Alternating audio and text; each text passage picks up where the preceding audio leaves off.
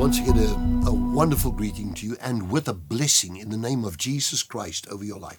Thank you for joining and listening and just joining in, devoting your life to the Lord, and I'm here to help you in doing just exactly that. And so people do that, and then, of course, they get up in the mornings, they watch the devotional, they pray together, and there they go into the day. And a lot of things depend on just starting every day right. Now, we've been talking about fruitfulness from the beginning of this last week of the Daniel fast. And I can't get away from that. And here we talk about in chapter number 17, that's today's chapter 17 of Activating the Victorious Kingdom Life. There we see this verse on the very, very first page. I'm going to just read it here in front of the computer. I can quote it, of course, but let me just do it like this. The thief does not come except to steal, to kill, and to destroy, but I have come that they may have life and that they may have it more abundantly. We're talking about the kingdom of salvation. Jesus, the name Jesus, means Savior. Yeshua HaMashiach, Jesus the Messiah. He's the Savior. When you are in Christ Jesus, and the kingdom is in your heart, and you live a kingdom of God lifestyle, and you obey the Lord with all of your heart, you're devoted, well devoted to Him. When you're in that position, you're always looking out for the opportunity. The Lord Jesus said, I have come that they may have life and that they may have it more abundantly.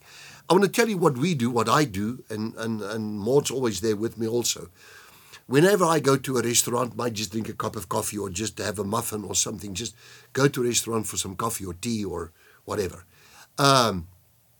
We sit down. We always have a waiter, and I would go and speak to the waiter and say, what is your name? And then I would begin to talk to the person, and then I would say, okay, your name is. And in my head, because I can do that, in my head I throw his name over into the Hebrew language. I would throw it over into the ancient Hebrew to be more precise and take it from an ancient Hebrew context, and immediately explodes revelation of what that person is all about, because the person lives up to their names. They don't even know it, but they live up to their names. So it's like a charter, it's like a blueprint that you see in the Bible. You see it happening over and over in the Bible. And so I say to him, what's your name? And I then interpret his name. I said, do you know that your name in the ancient Hebrew of the Bible means the following? Now, of course, I got their full attention. And the moment I've got their attention, I begin to say to them, listen, Jesus is the Savior. God, the kingdom of salvation. He's the King of the kingdom. Now, tell me, are you a Christian? I'm a man of God, and are you a Christian? And I tell you what, I almost 100%, really, nearly 100% of everybody anywhere I get, they always say, yes, I'm a Christian. Here in South Africa, many, many, many Christians. So then from there, I go to the next question. I say to them, do you go to church? Where is your church? What's the name of your church?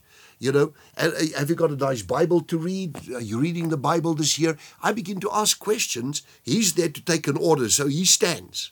And I get him straight into it. And then after that, I said, by the way, I'd like to have a muffin and a cup of coffee. And now I've achieved my goal. When he comes back, he must now come back to my table. And I say to him, listen, I'm praying for you today. I'm going to bless you today because I'm a servant of God full time. I bless you now. And, the church, my church that I'm senior pastor at the church, the church belongs to the Lord, but the church I shepherd for the Lord is down the road. It's that church, Little Falls Christian Center. Come along, come and join us there and so on. And don't forget now, read your Bible, do pray, obey the scriptures, and get some people with you to go to church on Sunday. I bless you, and it always remains a fruitful session. Jesus wants to save the people. Those people might not know nothing about the kingdom of God, except that day that you walk in there, in that restaurant or that place, or maybe a till or some place where you pay an account or something, you've got that person's attention, and immediately you find that person, you're catching a fish for the kingdom of God. God help you with that. Jesus Christ is the Savior. I love you. I bless you.